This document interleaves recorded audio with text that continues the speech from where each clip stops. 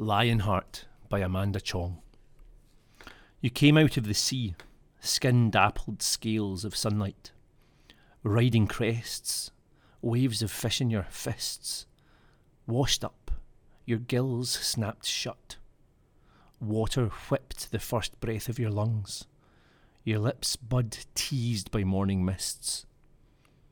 You conquered the shore, its ivory coast. Your legs still rocked with the memory of waves. Sinews of sand ran across your back, rising runes of your oceanic origins. Your heart thumped, an animal skin drum heralding the coming of a prince. In the jungle, amid rasping branches, trees loosened their shadows to shroud you. The prince beheld you then, a golden sheen. Your eyes, two flickers, emerald blaze, you settled back on fluent haunches.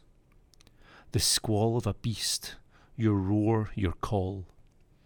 In crackling boats, seeds arrived, wind-blown.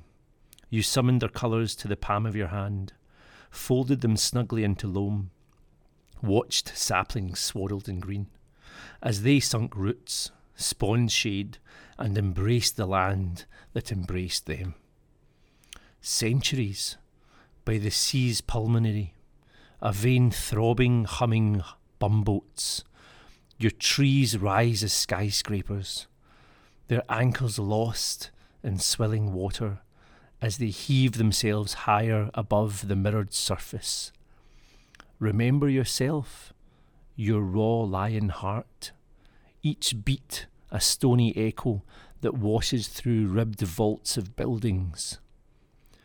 Remember your Keris, iron lightning ripping through tentacles of waves, double-edged, curved to a point. Flung high and caught unsheathed, scattering 5 stars in the red tapestry of your sky.